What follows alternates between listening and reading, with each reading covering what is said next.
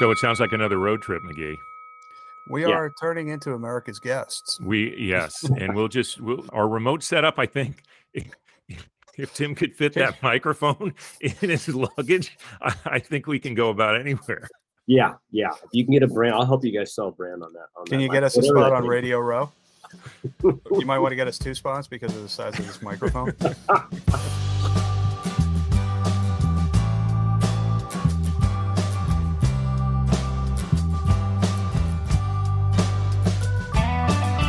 Welcome to Wait, What? Sports Biz Chat with DP and McGee. This is the podcast where we take a sometimes irreverent, sometimes cynical, and on occasion serious look at the business of sports. We have made it to another milestone, our 40th episode, and they said it wouldn't last, or that they hoped it wouldn't last, something like that. Not sure what. Anyway, I, for one, am proud of getting to number 40 with having taken only 1 week off since launching this podcast on January 15th of this year. I'm your co-host, David Barrow. And I'm Tim McGee. You know, Tim, it seems the only certain things in the sports biz each week are that we'll be putting out another episode and another big name celebrity will be investing into pickleball. But it's time for me to ask you what's on your mind, and I'm guessing it's not pickleball.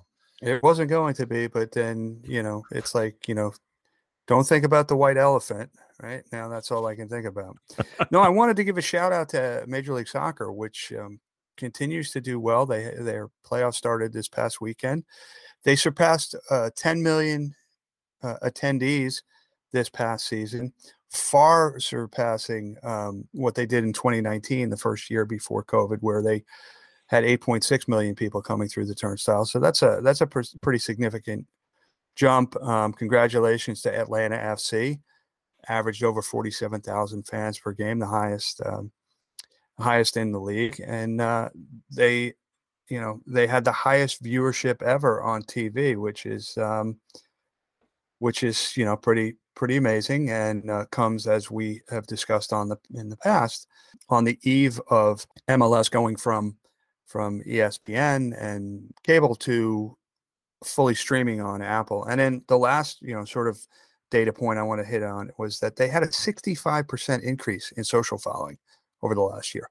So everything is trending really well for the league. So kudos to Commissioner Garber and the rest of the executives at MLS. A lot of things are moving in the right direction for them, and they planned this. When we had Chris Schlosser on the podcast some time ago, he laid the groundwork. He talked about some of the things that were happening, and that this is really the beginning. And given the distribution, the deal they have with Apple coming up, and what that will mean from a regional sports net or lack of regional sports network standpoint, it's going to be really exciting to see what is in store. One thing that I really noticed, not that we hadn't seen it coming, but this post-COVID fan rabidity is so powerful now. And you see it everywhere. Whatever event, in Major League Baseball, I think, had, some of the, Citizens Bank Park in Philadelphia was rocking like you rarely see a baseball park rock, and fans are just back. And speaking of soccer, in addition to MLS, NWSL drew major playoff crowds starting this weekend. The San Diego Wave, who defeated the Chicago Red Stars 2-1, had over 26,000 at their match, and the Houston Dash boasted a sellout crowd of over 21,000 at PNC Stadium. And this is obviously in light of the news that broke recently on NWSL and the scandals coming out of the Yates report. So just, I think, encouraging overall from an attendance standpoint, and just see these crowds are just back in full force and vocal, and it's exciting to see. And honestly, as I look back on the COVID period, I thought the ramp was going to be a little longer to get back into where we are now, based on just the seriousness of the shutdown, particularly in people wanting to be out in these environments, at least in full force like they are. And they are, and I think overall that's just bodes very well for everything in our industry. Yeah, it's interesting because, I thought I was having this conversation this morning with Steve and Chris, a former guest, and I was saying to him that it was in another context, but I said, we are done with COVID, even if COVID is not done with us, right? So people are now going back into stadiums and arenas, knowing full well what the risks are and being willing to assume those risks. So I'm not sure if I thought it was going to take this long for people to get back, but I am not surprised by what we're seeing in terms of attendance numbers. But it's great to see with the NWSL, because as we have talked about over the last couple of episodes, what was going on with some of the behavior of coaches and executives in the league. Yeah. I think I recognize that fans would want to go back. The thing I thought would happen is a little more distancing or some degree of kind of just being within your own groups a little more. But that hasn't been the case. People are doing what they always loved about sports. It's just being in part of a community that is supporting a team and getting as raucous as you can. And certainly we're seeing that across the NFL. We're seeing that in the Major League Baseball playoffs, even though they had some degree of attendance issues in some markets during the league. And good to see MLS and NWSL taking advantage of that as well. So I just mentioned NFL, and their numbers continue to be really strong, but I want to go back to a story that we've touched on from time to time. It's been another one of our favorite topics, and that is the seemingly unending saga of Daniel Snyder and his ownership tenure with the Washington Commanders. And it took a weird turn last week, so much so that Al Michaels even talked about it on the Thursday night broadcast during that horrendous football game between what the Bears is it with Thursday night games? I feel not that there's that much to feel bad for Amazon about, but I kind of feel bad about them. They've had such horrendous games, but Michaels, as he is such a pro, is making the best of it. And to this point on Thursday night, that he obviously, with Amazon being a partner, and previously when he was the Sunday night guy on for NBC, you don't talk about the dirt very often. You don't see that on actual broadcasts. He brought this up. He brought the Snyder storyline up, which is that as rumors were starting to get out there again, that perhaps the league had the votes to try to remove him, or there was growing sentiment to try to remove him because of the distraction that he had become and because of the investigations that are ongoing both in Congress and at the league, that he comes out, or reportedly comes out to someone, and ESPN broke this story, that he had dirt on Goodell, and he had dirt on enough owners to bring the NFL down. So Michaels brought that up on the broadcast, which I thought was fascinating. And a lot of people are saying that Michaels doesn't do that without it being known that he was going to do it. Like he's speaking for someone, perhaps the league, that it would be mentioned that way. And I think what a lot of people, like we had in the Sarver situation, we've had in these other deals, that everybody's wish is that he just go away. Yeah, it's not only did he have dirt, it's not like it was just given to him or it showed up in a plain manila envelope, right? He apparently, paid investigators to get dirt on people like Commissioner Goodell, Dallas Cowboys owner Jerry Jones, and others.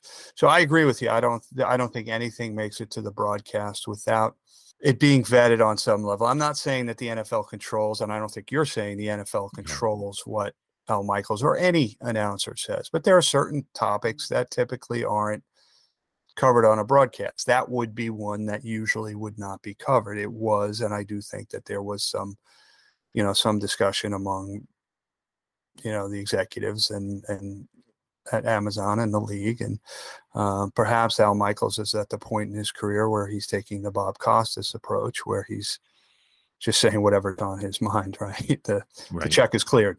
Right. But apparently the owners are meeting this week, and they are going to be discussing the $790 million settlement that the league has made to St. Louis for the move of the Cardinals from St. Louis several years ago, or the Rams several years ago. Excuse me. It's not going back that far to the Cardinals. That was a serious dating of ourselves. Yeah. You remember Larry Wilson, the safety? Yeah. Apparently, Jim Bakken was not happy with the move, but Jim Hart was.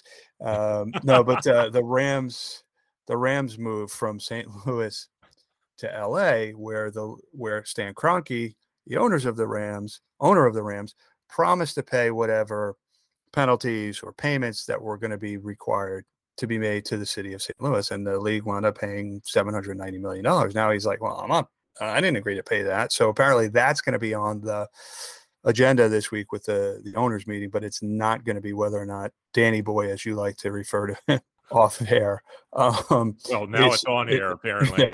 is going to be forced to sell the team. That's a very big step for the league to do, right? Because, they're but for the grace of God type thing with the other owners. You said that a couple of weeks ago, and I'm not sure I would say it is there but for the grace of God as much as, because that sounds a little more noble.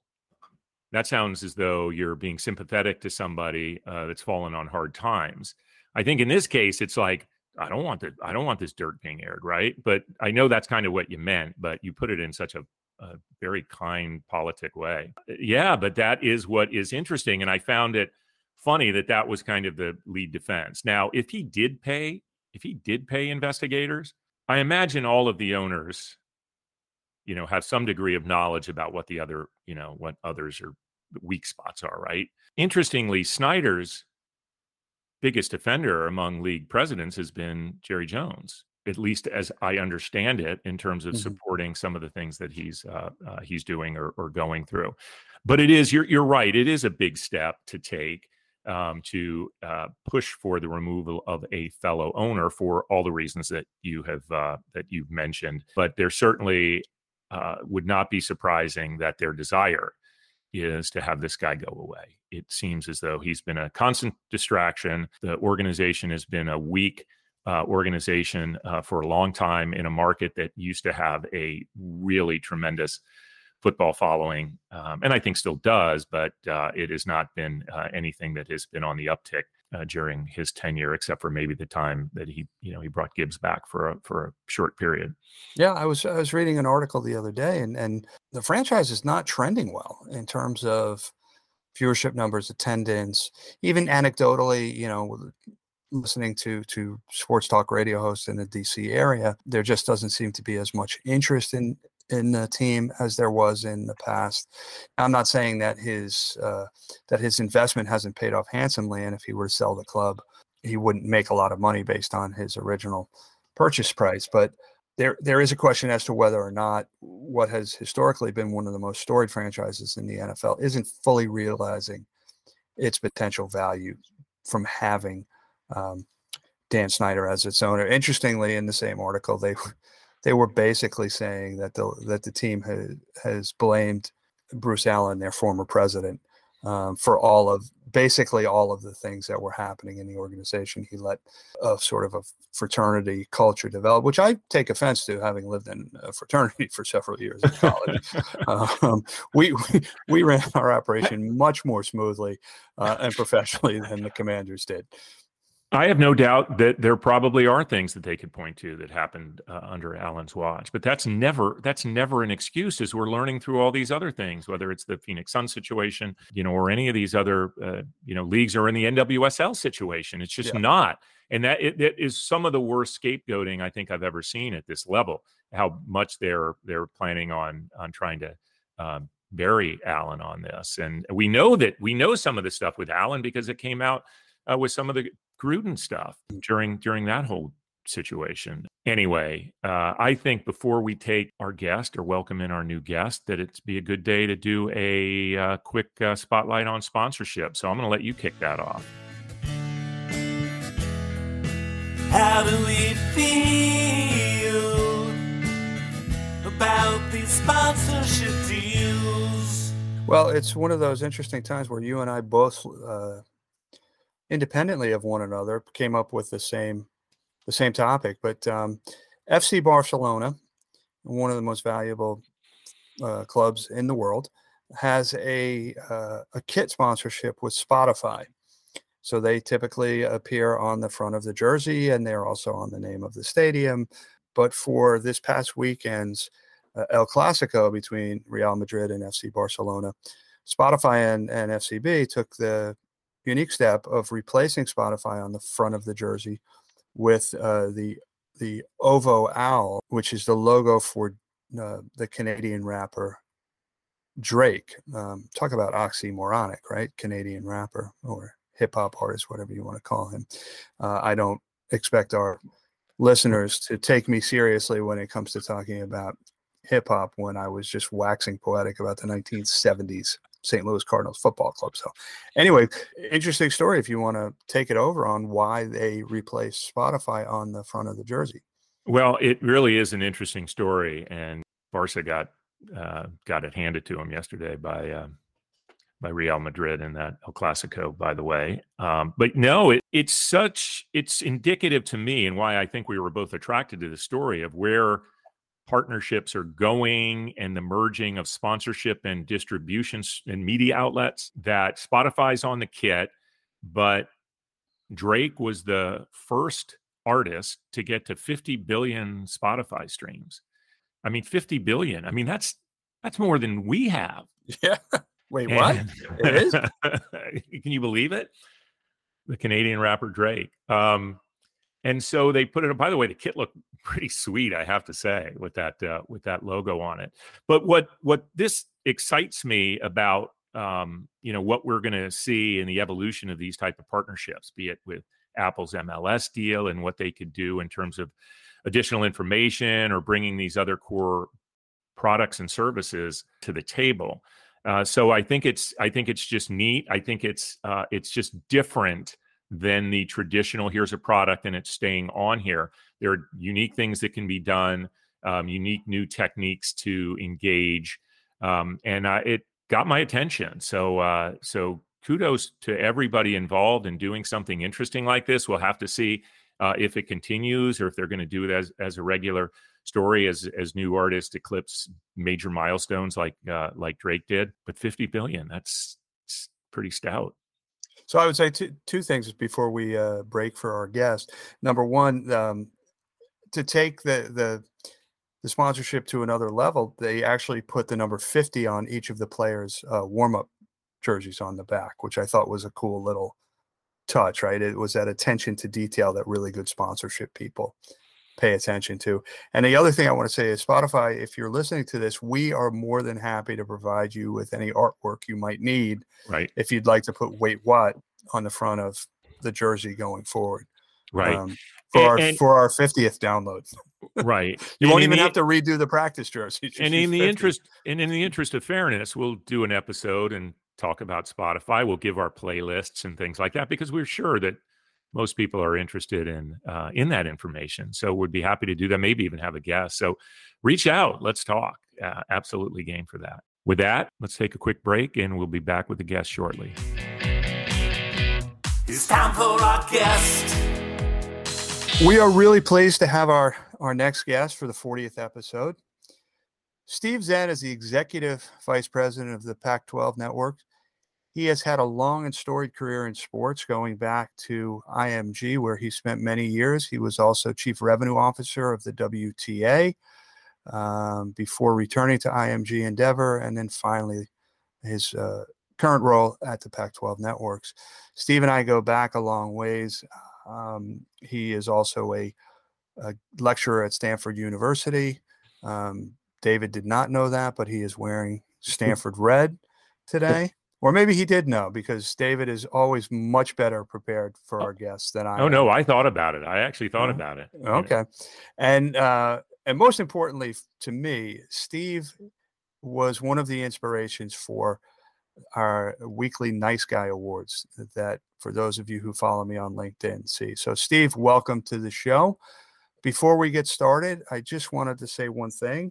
When we originally had you booked as a guest, we talked about some of the things that you were willing to talk about and some of the things that you were unable to talk about. As most of our listeners probably know, the Pac-12 is in a pretty fluid situation right now. And so there are some things that we're just not going to be able to talk about today. We're not avoiding them. We're not ignoring them. We just want to be respectful of the situation that you and the conference find yourself in. And hopefully someday in the very near future, we'll be able to have have you back on and talk about the great things going forward with the Pac-12. Yeah. Thank you, Tim and David. Really appreciate you guys having me on, and appreciate the sensitivities. And also, Tim and I go way, way back. So we have a lot of history. So it's fun to join you guys today. And David, thanks for wearing your Stanford red. You got it. It's almost Cornell red, but not quite. Steve, so you know, David has a link to Cornell. His son, Drew, graduated last year from the School of Industrial Labor Relations, is now working in New York City. So even when you don't think I can get a connection to Cornell on this show, I do it. Well, my daughter too, Tim. So that's true. I'm sorry. Yes. Yeah. It's okay. That's a lot of money you've written to the you big always red, drop Steve. this. You always drop this stuff at this moment, not in advance, which is smart strategically, I'll have to say. So, Steve, let's get started. I want to talk about NIL, right? We're about a year and a half into the brave new world of name, image, and likeness, something that the Pac-12 and your member institutions have embraced. So how have you seen NIL help student athletes and the member institutions over the past years? And have you seen there's been a lot of unforeseen consequences, most of which have been positive, actually, but have you seen any negative impacts of NIL in the year and a half since student athletes have been able to profit from it? I think the biggest thing is it's still evolving, right? It went into effect July 1 of last year, and everybody overnight had to figure out, how do I deal with this at a collegiate level, at a student level, a coach level, across the board. I think it's been a positive, and I support the name, image, and likeness rights for student athletes to actually monetize their brand.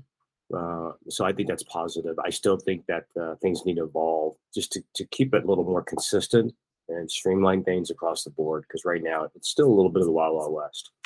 But that's going to happen. It has to happen over time. It just came out of nowhere where the floodgates were open. And generally, our student athletes, I think, are positive. The ones who've been able to put together deals and actually get some branding and get some sort of compensation, I think they've actually appreciated it.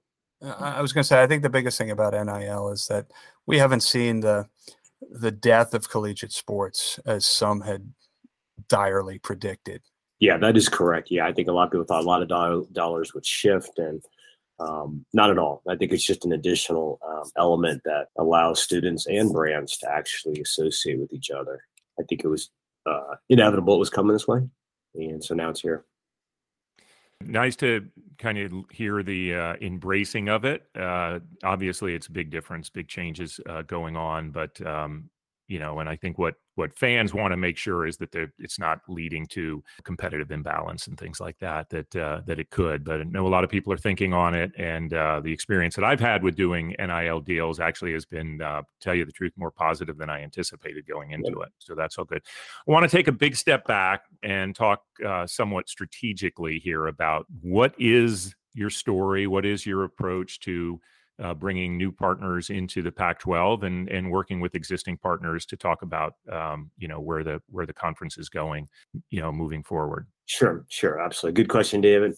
Taking a step back, when I first started on May 19th, 2019, I came in a little nervous because, there was a lot of press, oftentimes negative about the Pac-12.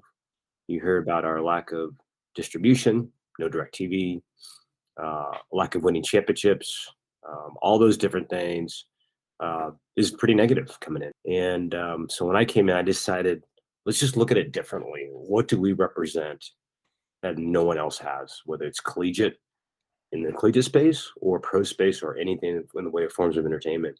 And so I focused on the Pac-12 footprint. When you look at our markets, we have 7 of the top 20 metros in the United States.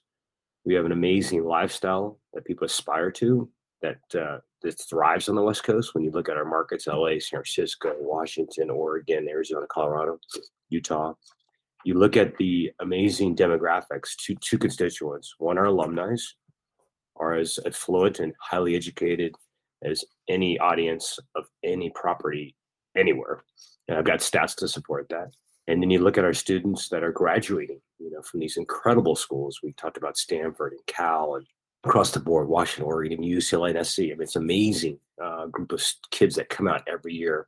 And the other thing is they're starting businesses, they're creating businesses across the board. So I've pulled all those different stats out and use that now to pitch us and don't talk about the negative things. And despite SC and UCLA leaving in 2 years, we're still very bullish about our 10 schools that are here remaining because the footprint is like any other footprint. And sometimes we talk about our time zone, the West Coast, or 3 hours behind the East Coast.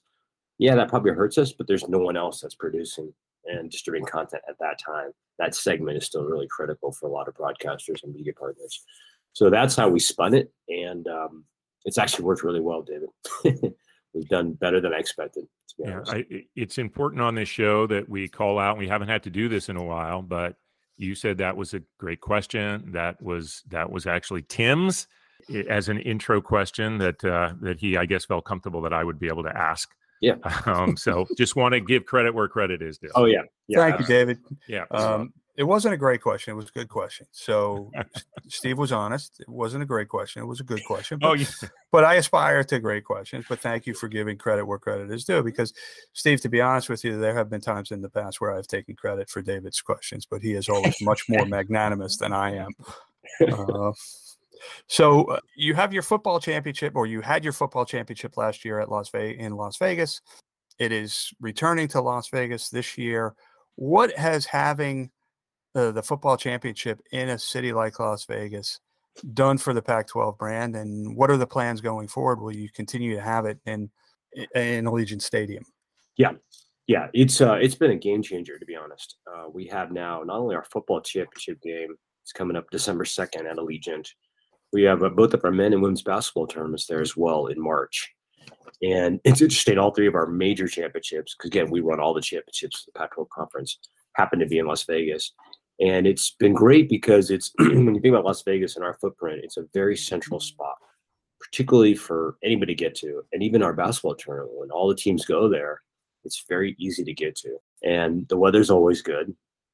It's interesting because when it's in December and March, everyone is excited to go to Las Vegas, whether it's our clients or it's the guest of clients and our sponsors.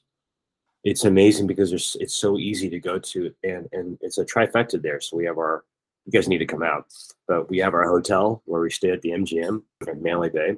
You walk across the street to tailgate, and then you walk to the venues. It's really so easy. You don't have to drive. You don't have to worry about anybody. And then afterwards, all the guests can go to dinner, or they can go do other things in Vegas, as you know. And it's just everyone's happy. So it's really worked out well. You don't have we have both on your deal, so we'll be there for hopefully many more years.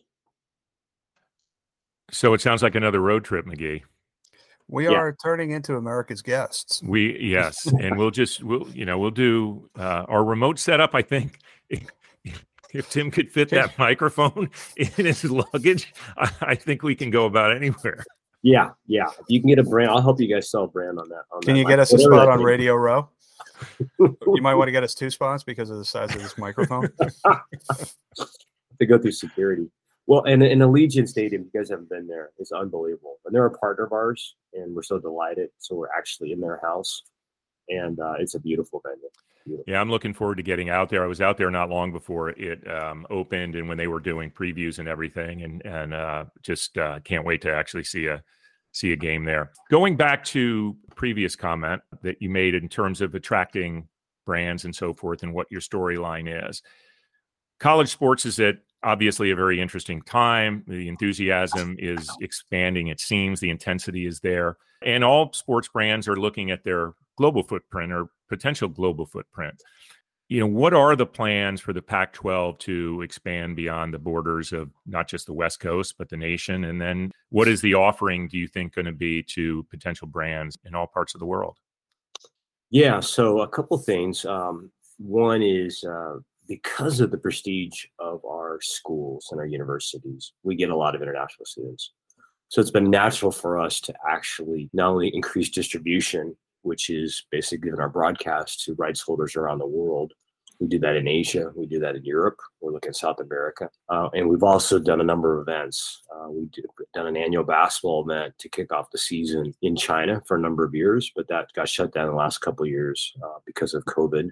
And we worked with Alibaba directly.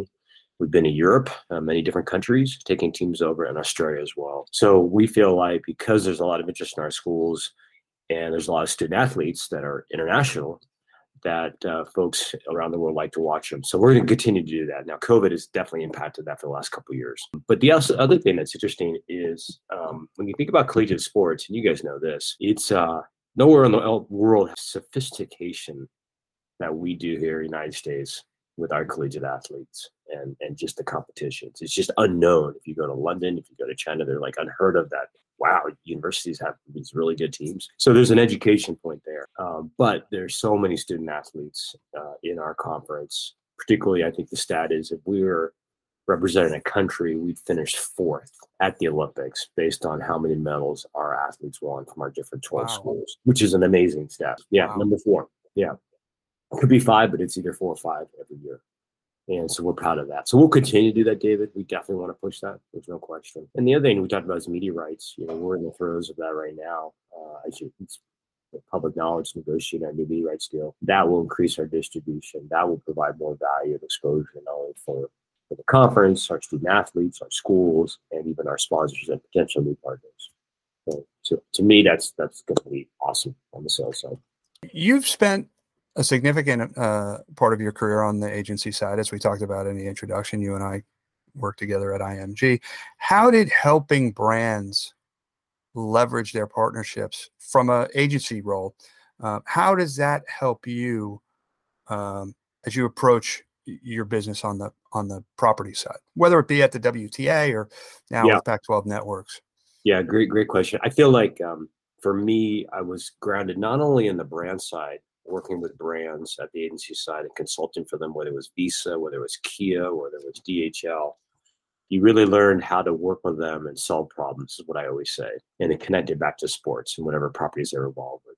But early in my career, I actually worked in activation. I did a number of volleyball events, golf events, marathons, tennis events. So that's where you really get, you teed and learn the business. So between those two combinations, plus being on the agency side, you're so used to servicing clients. And I think those that work on the agency side and they go to the property side do really well because you've got to keep your clients happy. You have to service them well because you don't want to have to renew them or find a new one every other year. So I think, again, 25 years at IMG, Tim, that's a long time. So I worked across every property, so many numerous brands. I think that boded well for me and across different industries coming over the property side. And WTA too, on the property side, that's more global. But now, we approach, it's always brand first. What is your partner trying to accomplish? And then how do we find some sort of a solution for that and constantly tinkering with that.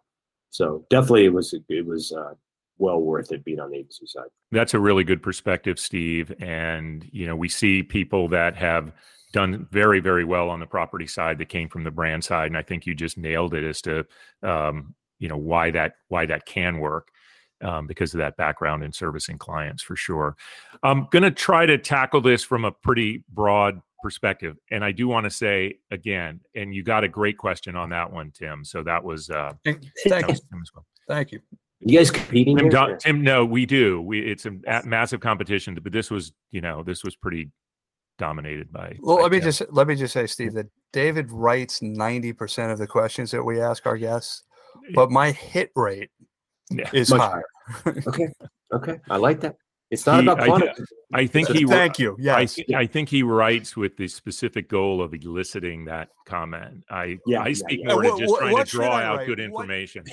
What should I write with the goal of asking banal, trite questions that elicit groans or one word? Should I ask one yes/no questions? I'm not that saying would make for compelling content. I'm not saying that. I'm saying that you may be, based on your comment, by the way, and I haven't seen that specific data point, that you write questions to get that response versus, what's a particularly, great probing question. I don't think any of this is true. I don't think any of this is true. It's about me today. They're not mutually exclusive. I can word questions that elicit great question response as well as great responses themselves. I would like to do what our very valuable and important guest would like us to do, and that's get back to talking to him. Yeah. Instead of having our own issues. This is my so It is. You're right, Steve. It is. It is about you. with I apologize. with all that's going on in college sports and all the talk about NCAA tournament and CFP and all of these things, from a 30,000 foot level, if you did have to look out and look to the future, what is college sports, in your view, going to mean to a fan 5 years down the road? What major differences might you see coming up? And I think some of that may be what are you hoping and wishing for as it relates to the Pac-12? Okay. Yeah, I could spend a lot of time on this question. A good one, David. Yeah. There's more. I wrote it. No, I think that one was actually mine. There's more. It was a revamped one, but let's let Steve talk. And just balls in the air, as I describe it, in the college space than probably any time in the college space. When you look at things we've cited, NIL, transfer portal, CFP expansion, NCAA tournament, realignment, on and on and on, right? And I actually enjoy being in it just because there's never a dull moment, right? You're constantly thinking about what's the right thing to do. And again, it's not me, it's our commissioner, it's executives across every conference and NCAA. However, I'm positive that it's going to get better, but it's going to take time. Things don't happen overnight. They really don't. And but there's some questions that definitely need to be answered, and we need some solutions that I feel like almost have to come at a national level, and might not even be our call. It could be from it's public information that we believe there may be some legislation that's required to help put some guardrails up that will protect all constituents. And then betting's another one. Betting's definitely on the surface, on the bubble here, but it's state by state, and so that is not an easy one. But there is a lot of potential there for sure. So I feel like it's going to happen, but it'll be a positive. I really feel that way, David. Yeah, in the future, what it looks like. The thing I worry about a little bit is right now, college football is huge, right? It's still really strong, so they're right behind the NFL as far as viewership, but everything else is dropping. And you look at even my kids; they don't watch a lot of 2-hour, 4-hour shows of even sports, and they're catching clips and they're catching highlights. And so that linear audience will never go away, but it continues to decrease. So what is that going to look like in 5 years? That's what I always wonder too, and how you consume. And, I think the younger folks, current students, not just student athletes, current students and recent grads are watching very differently than how we watch, the three of us, and that will continue. So we have to stay ahead of that. Can I follow up quickly on that? Yeah. I know there's big referenda in California in November coming up, and that could change things, given that so much of your fan base, or a large portion of your fan base, is in the state of California. What is your general view? What's the conference's general view on sports betting, and do you have deals in place? Apologies if you do, and I'm not aware of what your deals are in place, but do you have a perspective on that and what that's going to mean when California makes some decisions? Yeah, and again, state by state. So I think 3 of our states in our 6-state footprint do allow it. But it's interesting, even if you allow sports betting, some states don't allow collegiate betting. And I believe that's accurate in Oregon. You cannot bet on your home teams, which is interesting. Yeah, the California one's a big one because there is a lot of fans, a lot of revenue potential here. But we don't have any betting right now at all at the conference level. We're not allowed to. We have to pass that through our board, which is the presidents of our universities. But we think that'll happen down the road eventually. And part of that is the stats I've seen. It's public knowledge too. There's a lot of money that's wagered on our conference and every conference week in and week out that you don't see. So I think there's some general feeling that why don't we get involved, kind of like the NFL has done, and try to be stewards of it so that everybody gets protected and you put the guardrails up there. So that is our approach as well. But it takes time too. Steve, you've been very generous with your time. We know you got to jump to catch a flight, but before we let you go, we have 2 questions we like to ask all our guests. So if you'll indulge us for just another couple of minutes. Sure. First part of the question is, Where'd your career get started? Where'd you started? So I love sports growing up. Wasn't very good at anything. I was a wrestler by trade, but I played everything. And I always wanted to get I wanted to work in the sports industry, but I started as an engineer, if you guys can believe it. I was an ME for the first 3 years of my collegiate studies, and that was brutal. And so then I did a non-paid internship while I was getting my master's in San Francisco at IMG. Found out they had a little office in San Francisco, and I got hired non-paid. And I worked for 4 months. I thought it was a complete waste of time. Me and another intern from Stanford actually did it. And finally, I said to the guy that hired me, I said, "Hey, I got a real job, and I'm going to give my 2 weeks." This is like on a Friday.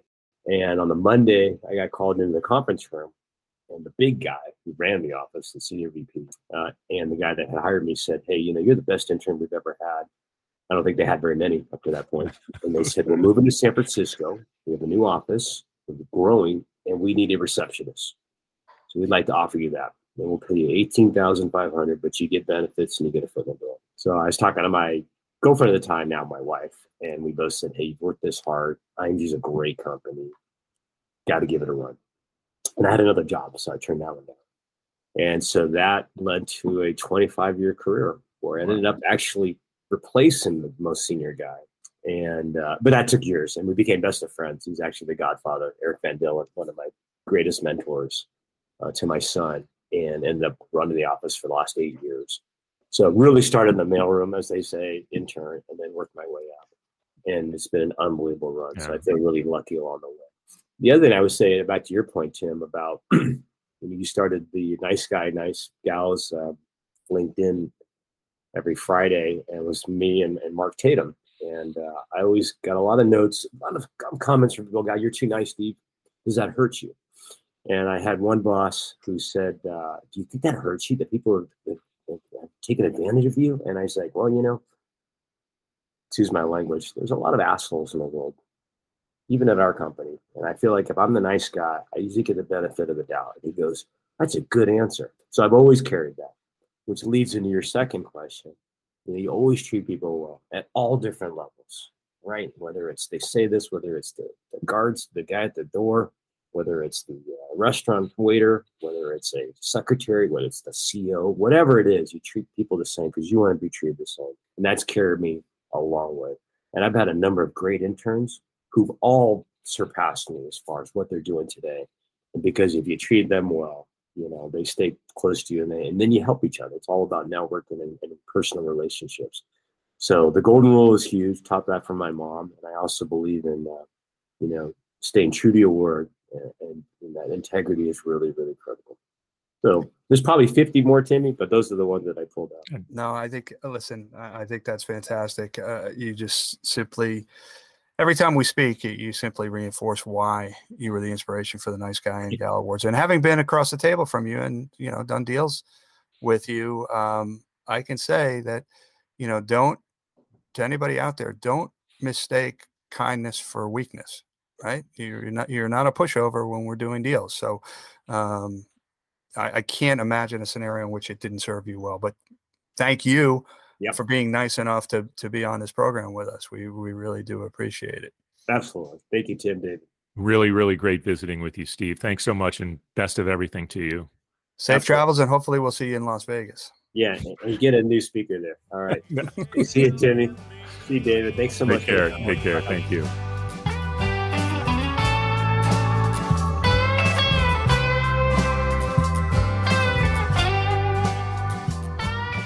All right. So thanks again to Steve Tseng from Pac-12 Networks, another great guest. We are so fortunate to get people on the show, David, who are willing to speak to us and put up with some of our nonsense. But it just speaks to what a nice guy Steve is. So this is the time in the show where we look forward. So what have you got going on, and what are you looking forward to? Yeah, such a nice guy, Steve, that he actually let us sit there and squabble for a little bit before he finally said, "I'm the guest." And he was totally right about that. So big thanks to Steve for jumping on. I'm super excited about this week because I am heading to Austin for the U.S. Grand Prix, the Aramco U.S. Grand Prix, if being official about it, which is Sunday. And I'll be going down there for a client that I've been working on, and coming back next week, I hope to be able to talk a lot more about what I've been working on, and looking forward to a big launch down there of something pretty special. So if you have not been to a Formula One event, and there will be 3 next year in the United States, out of a record 24 on the schedule for next year, I encourage you to do it. It's a very unique motorsports experience, a very unique sports experience. It's a good time for the sport in this country as it continues to gain some interest and sponsorship from American companies. So I'm very psyched to be in a cool town in Austin and to see a cool event this weekend.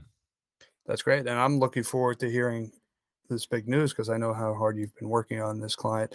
Interesting, when you look, before Austin came onto the schedule, there hadn't been a U.S.-based race since 2005, I believe, with Indianapolis. So it speaks to the importance of the U.S. market. It speaks to the growth of Formula One. And you're right, it is a great event. If you have an opportunity to go to Formula One race, by all means, do it. It's a spectacle, unlike many other events. I'm continuing to watch Major League Baseball. Interestingly, Phillies and Bryce Harper against Manny Machado and the San Diego Padres. Sometimes the teams that spend a lot of money do wind up going further in the playoffs. And then tonight, of course, my beloved New York Yankees pushed to the brink of Game 5 against the Cleveland Guardians, with the hopes that the Yankees will prevail and go on to play the much hated, at least in this area, Houston Astros. It has been a great playoff so far, and I do want to say congrats on the Yankees winning that game. Garrett Cole came through last night. And your Jets, I mean, my goodness. And now both New York teams just absolutely owning the Green Bay Packers. I mean, it's been wild back-to-back weeks. I love that as a Bears fan, which is not a fun thing to be this year. But yeah, good time for sports fans in New York City, huh? Yeah, to play meaningful games into November, and I'm not being facetious here, has not always been the case recently for the Jets or the Giants. And so I went, my predilection for prediction. That's good. I like that one. I just came up with that, by the way. I went out on a very short limb yesterday and just said the Jets are a legitimate playoff contender. I'm not saying they're going to make the playoffs at this point, but they're a legitimate playoff contender at 4-2. And the Giants are playing in a division, right, where the Eagles have so far remained undefeated. I don't think that will happen for the rest of the year. And Dallas is good again. And unfortunately, for the Commanders, they are sort of bringing up the back of the NFC East, but it is no longer the NFC least. Correct. Which you couldn't say for many years. So yeah, so it's fun to be a football fan in New York this season. That's for sure. I do see a new theme song coming up for predilection for prediction. Well, I will predict that you will write a catchy piece of music for it, as you are wont to do. So with that, let me say goodbye. Let me say goodbye to you, David, my co-host. Safe travels to Austin. Let me say goodbye to our listeners. It's you people who drive us to do what we do every week on this show. So we hope you enjoy it. We do really appreciate it. And if you like what you hear, share it, like us, let your friends know about it. I want to give a quick shout out to JW Cannon, American Cancer Society, who has a pretty significant social following, for sharing some of our content more than one time. So JW, thank you for that. Till next week, he's DP and I'm McGee.